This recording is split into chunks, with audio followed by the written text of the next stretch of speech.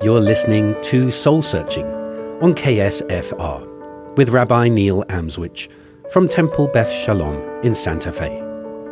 Soul Searching is a journey where I engage with an array of thinkers, from faith leaders to academics to artists, to explore deep questions of meaning, questions that all of us ask at some point in our lives, such as why are we here? What is right and wrong? Is there good and evil? Is truth relative or absolute? Is there life after death? And to help us in our journey this evening, we're very honoured to welcome to our show Pastor Tiago Arraiz from the Advent Life Church in Santa Fe. Pastor Tiago, welcome. Thank you. It's a joy to be here. So what brought you to Santa Fe? And what do you do here? Well, first of all, that was a beautiful introduction there. Nice music. Yes, it is. Well, that's pretty. I enjoyed that. Almost cried here for a second. Because you're a musician. I am, yes. So why didn't we start there? Sure. What does that mean for you to be a musician? Well, in Brazil, back in the day when I was young and you're trying to process things, especially, these profound life questions, I found that, in writing things and expressing myself artistically was sort of a way to organize some thoughts or rephrase things and ask different questions. And I started that fairly young while I was in high school, writing simple little songs here and there. And then the people at the school listened to them and said, "Oh, that's nice." I said, "Oh, okay, fine, whatever." And then went to college, I continued writing and doing things. And by the time I was about to finish college in Brazil, which was seminary, I was studying to be a pastor. Somebody just came up to me and said, "Hey, why don't you just record an album with this?" And then I did, sold iPods. While you were studying? Yeah, while I was studying. I didn't have any money, so I sold shoes and old jackets and an iPod, I think, and we just recorded the first album, me and my brother, who's a pastor here in Albuquerque now too. And that was the beginning of it. But then I came to do graduate studies in the United States in Michigan, and I stayed there for 8 years. And during that time, I think some of the best songs came out from that experience of, being in the rigid winters of Southwest Michigan and feeling alone and having new questions and new dilemmas, being married for the, and figuring out that as well. And during that period, I wrote a whole album and then recorded it in Nashville, Tennessee. And in that process, to put a long story short, Sony Music in Brazil sort of signed us and picked that album up through many events that I'm not going to describe now, but are fascinating just to look back and see how that happened. And that sort of put us in the map in Brazil, and now our songs are really well received. But it's a joy to be in Santa Fe, though, and not touring and not doing that there and being here. Yeah. How do you go Brazil? To Michigan, you said Michigan. Yeah. How do you go Brazil, Michigan, Santa Fe? Well, yeah, Michigan was sort of when I finished seminary in Brazil, which is like a bachelor's degree in theology. There, you sort of begin ministry or serving and doing what you need to do. And I was 22 at the time, and I felt that my experience there wasn't. What can I say? I still had many questions, and I didn't feel ready at 22 to face a congregation and just start teaching them whatever truth from the Word of God. I felt that I needed to live a little bit longer and figure some things out. But I was never the academic, which is fascinating. So when I went to Andrews University in Michigan, I said, I'm just going to do a little master's here and then go back to Brazil and do what I need to do. But at Andrews, I sort of realized what academic life was truly all about, which is pursuing these questions and trying to think as thoroughly as you can about these questions that we deal with every day. So I ended up, the 2 years that I planned to be there ended up being 8 years. And then I became a university teacher in Brazil for the last 4 years. So I taught theology and philosophy. And was doing music as well, touring with my brother and doing that. So it ended up being very busy. I taught in the morning, at night. In the weekends, I used to do music. Wasn't spending as much time as I wanted at home with my kids. I have a 7-year-old called Benjamin, 3-year-old called Joanna. And, I just had a mini existential crisis. And, I don't want to be far from them at this time and everything else. So I started asking my wife, what should we do in the future? What should happen? And in the midst of this, my brother who lives in Albuquerque said, "Hey, there's a church in Santa Fe that hasn't had a pastor for over a year." So I just turned to my wife and said, "Hey, you want to go to Santa Fe?" And we visited here before. We love the city. And she said, "Yes, please, now. Go and send a resume." And they replied the same day because, they were truly in need of somebody to take care of the community. And in my life, I've always understood that, there is no divine calling of an angel or like Yahweh appearing and saying to. He might have done it for others in the past, but I don't follow that for myself. I truly believe these days that if there's a need somewhere, that's the true calling. And since when I heard that they hadn't had a leader or a pastor or somebody take care of them for over a year, that did it for me, and we just moved. But how do we define the need? Because I guess one of my challenges, I totally understand what you're saying in terms of the professional, personal clergy crisis, which is a real difficulty because we feel that we have to respond to every need. True. And there's the ego, the Superman, I can save everyone kind of the thing. Messianic absolutely. trauma there. Right, absolutely. But for me, now we live in a globalized society. Yes. We are aware of so much more need in the world. How do we determine need I can respond to and need that I can't respond to? Oh, that's a great question. I had a conversation with a friend of mine the other day about this, and obviously with technology, we end up knowing much more than a regular human being 100 years ago would be aware of. Right. And that truly becomes overwhelming to clergy people or to human beings altogether. Because, you wake up in the morning, you have your own issues at home or at work, and then you turn on the news and you realize what's happening at the border, and you realize the things that are happening overseas. And Brazil, for instance, where I'm from, it's just chaos right now with the Amazon jungle being a mess and things just going south, and it's truly a problem. So you become even more overwhelmed with all these things. So obviously at this stage, I'm not one to say, well, here's 12 ways for you to organize the true need. Sure. Yeah.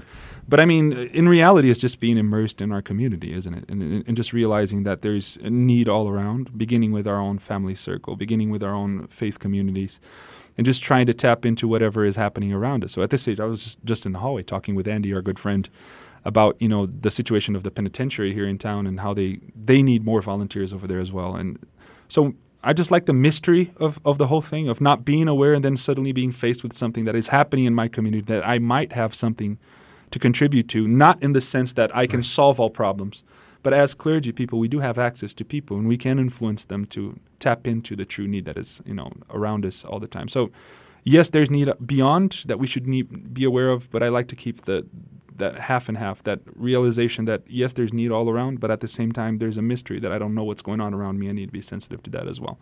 So I appreciate people from town that are helping El Paso and that are helping situations at the border. And my heart is still connected to Brazil in many ways, but at the same time, I need to leave that open space to be aware of the things that are happening around as well. And that changes for everybody, I guess. Sure. Yeah. So who is this community who you saw the need, the Advent Life Church? Well, we're a Seventh-day Adventist church, which normally it's fairly large in the United States. It began in the United States, and it has a large educational system around the world and health system around the world through the hospitals in California and Florida. So it's very well known by Oprah and all the others for their health contributions to the country and to the world. We also have ADRA, which is a relief agency that basically when there's any catastrophe in any place of the world, they're probably one of the first responders there alongside other organizations as well, nonprofit, to help and to provide for those that are truly in need. So when I came to Santa Fe, I knew that there was an issue here because there were two congregations that had fought with each other 15 or 20 years ago and were not in good terms and had a lot of animosity and all these other things, which is an additional need that I discovered here as well. Right. So that's basically what I found here. It's two Adventist churches that were in that situation, and from the time I got here, I started teaching them about who the God of the Bible truly is. It's a God who's deeply interested in meaningful relationships and in realizing that to know Him is truly and directly connected to how we understand and deal with each other. I also spoke about this with Andy, and I think I told you that last night we even had a Bible study on Genesis 4, which is Cain and Abel, and it just fascinates me. Yesterday I didn't realize something that I should have realized before, which is there's this whole dialogue between God and Cain. There are two of them, but in the first one, he truly focuses on his relationship with his brother Abel. So he begins saying sin is crouching at the door. There's a life of selfishness here. There's a problem here that is crouching, and it will take over. But just look at your brother. His desire is for you, and you will have this relationship back. So it's just fascinating to me how the God of the Bible is always pointing to these relationships. And as we understand and realize who this God is, we end up at the end of the day finding his image in the face of the other, because obviously, according to the Bible, we're all created in the image of God. So I like that relationship that you find that throughout the entire Scripture, this idea that the more I get close to God, the more I come closer to people, which is sort of countercultural these days in a religious sort of setting. So, but then part of the establishment of relationship in the Bible, as I read it, is the establishment of covenant. Yeah. The establishment of, if we are to have a relationship, we need to have expectations of each other. Yes. And I know that's often read in a very judgmental way, and Yeah. I can sympathize with those who say it's presented in such a way, certainly in aspects of the Hebrew Bible. Yeah. But for me, is it possible to have relationship without having covenant, without having agreement?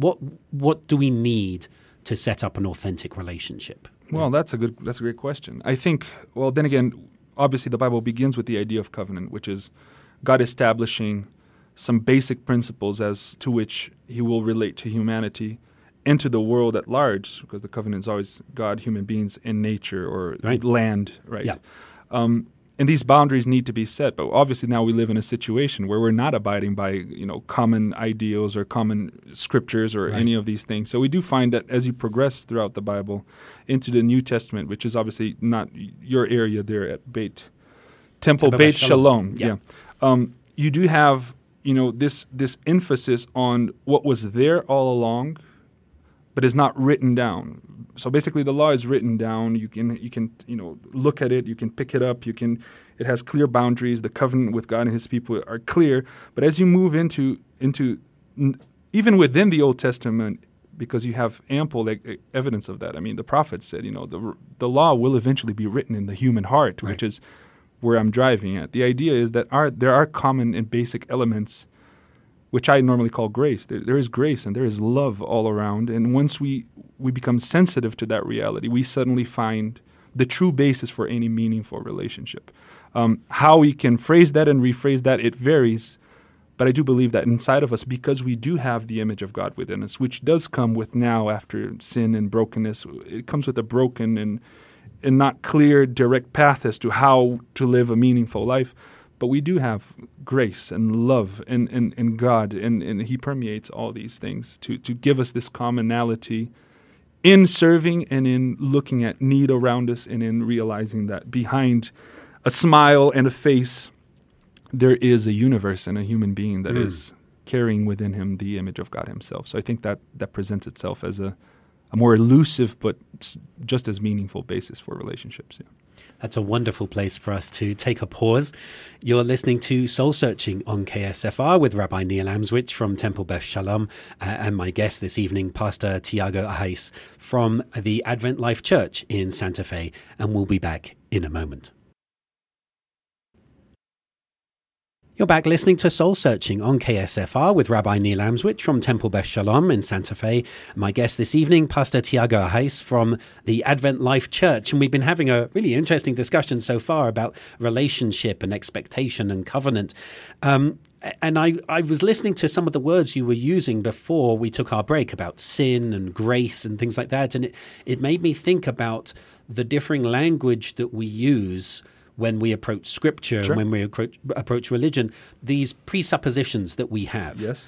And you've written about the presuppositions that we have when approaching the Bible. So can you share some thoughts on that? Yeah, I mean, when I got to graduate school, I started reading. The first area that truly fascinated me was the Hebrew Bible, just these ideas that we've been discussing.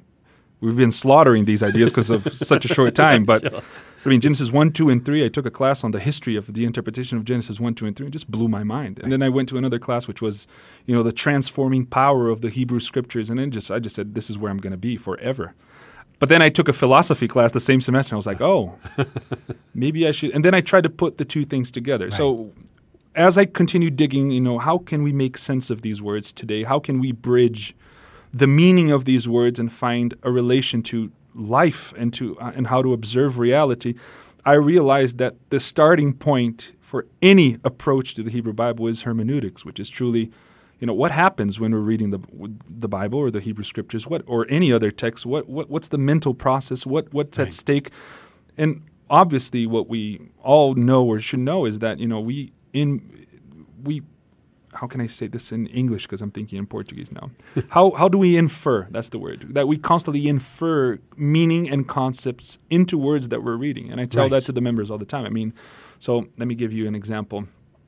When you read Genesis 3, for instance, it begins saying that, that there was a serpent that was more cunning than all the animals. And then I asked the members, who is this serpent? What is this? Everybody just raised their hand. Oh, it's the devil and everything else. And I said, well, where's that? How did you get there? So this is just a simple example for us to show how it's very easy just to infer information into the biblical text. Obviously, later in the Bible, we have developments on who that being or what that is and what the meaning of that is.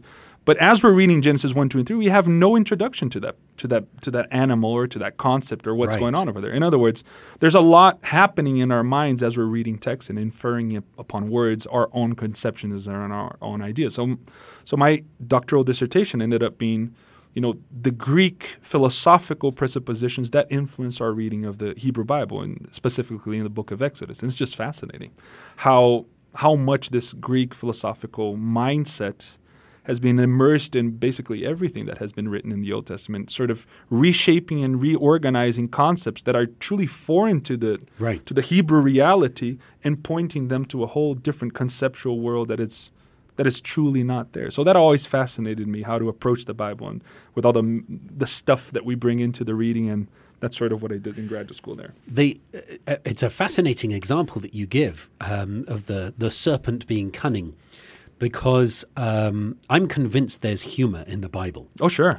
And when we talk about that with other people, sometimes people are very open to that.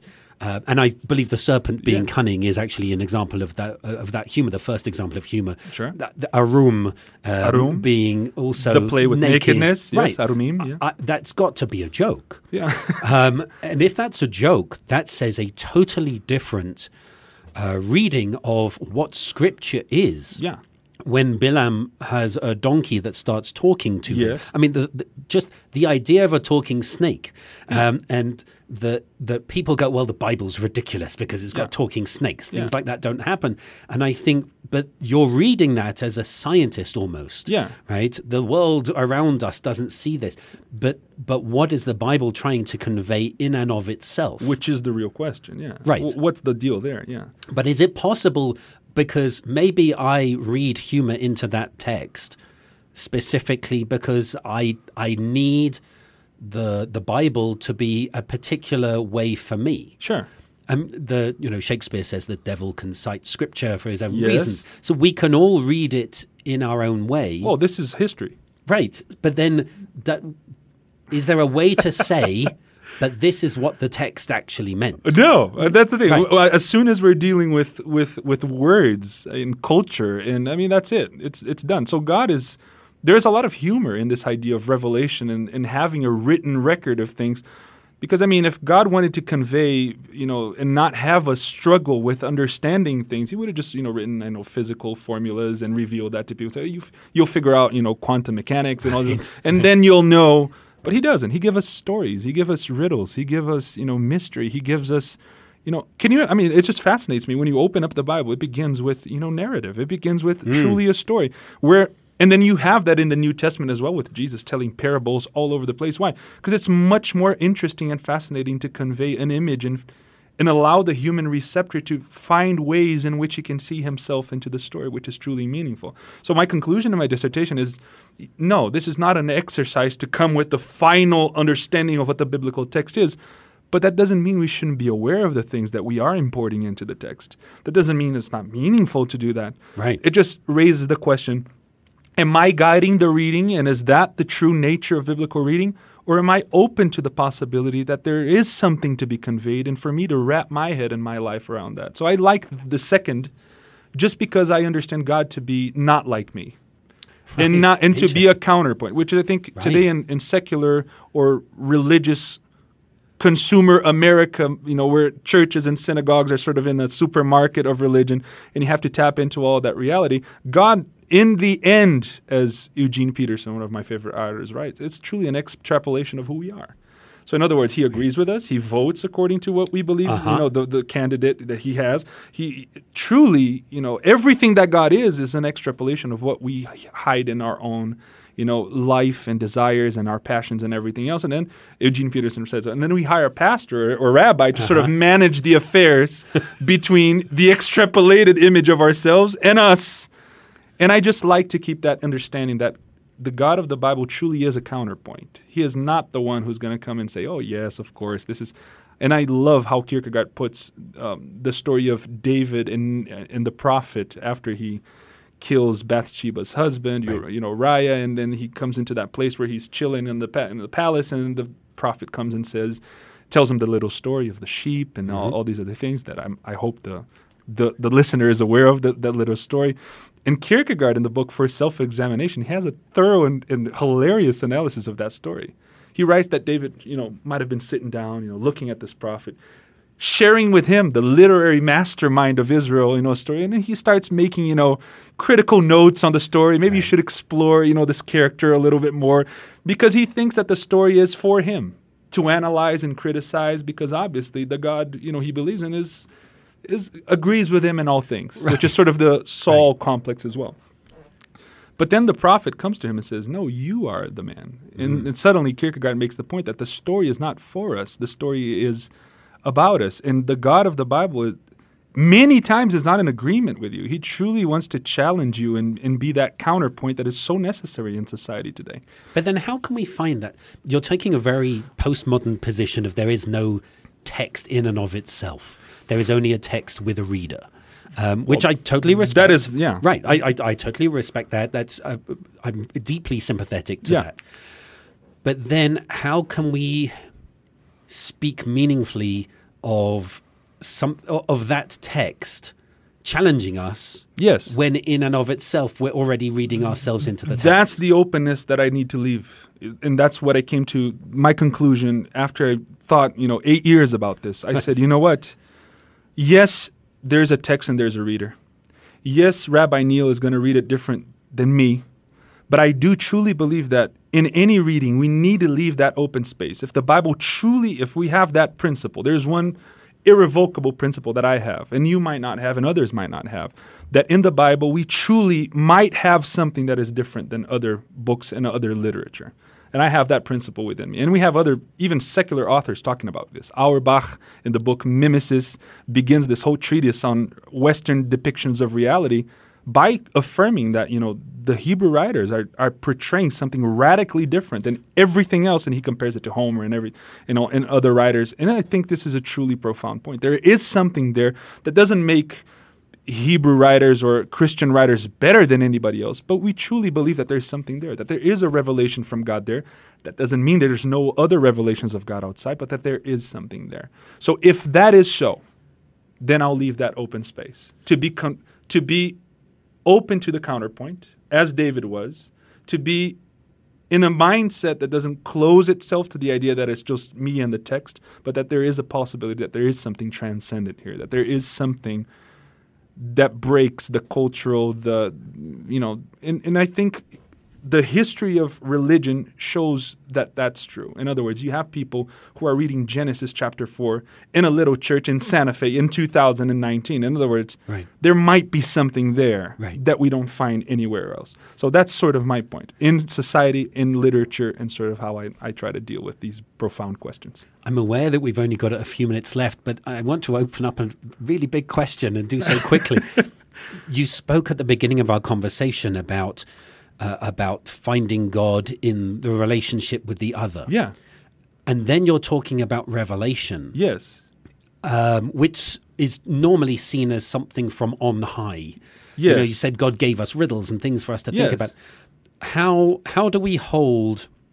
How can we know or say anything meaningful about God if God is only to be encountered in the relationship, which is not something you can define but you can experience? Yeah. And if every reading of the text is our own reading of the text, how can we say anything, I guess, objective of God? Yeah. Is anything that we say of God my experience of God. Well, here is where nuances kick in. I do believe that every reading is our own reading. But at the same time, like I said, I do believe that there is a slight possibility that if I leave that open space to be confronted by something that is transcendent, and when I say transcendent, I don't mean it in the Greek way, because that would be another presupposition that God is out there, doesn't immerse himself in history. Right. So I do believe that God immerses himself in history. He does speak through the biblical text as he manifests who he is through what has been created, and the entire book of Psalms points us to that direction, how we can have traces,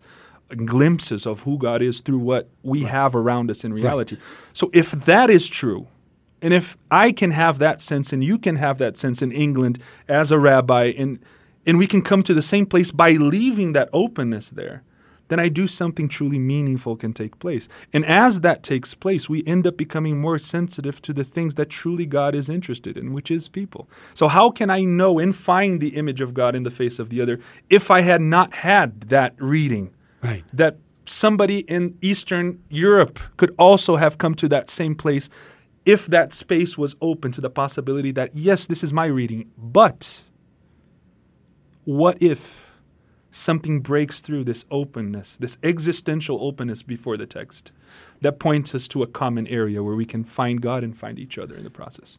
But is God, I'm trying to work through the nuances of what you're saying. I feel like a minnow in a spiritual stream. But is God still separate from us?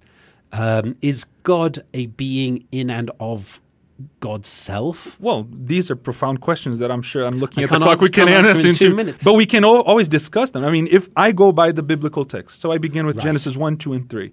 And what I have there, and if I take that seriously, is that there was nothing and there was God.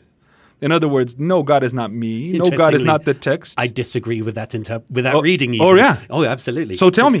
Well, because it says the earth was tohu vavohu. From a void, tohu vavohu, yeah. Yes, but pre-existing. Sure, there was something there. Right. Yeah. Not that there was nothing and then there was something. Well, I agree with that. But to make that God, that's different. Okay. To make that jump, that's different. And I don't make that jump. I just read that text, and I'm right there with you. There were things before creation. No, I do not believe that there was air, and then somebody, because then we would have problems with reading. Well, where was this water that the spirit or the wind is hovering over? Right. What is this deep shachon? All these other things that are happening over there. What is that? Well, that just means that there's more to the story than we actually know. And this is the same explanation as to the serpent or this being or this concept in Genesis 3, which is, where did that come from? Well, there's more to the story that we don't realize.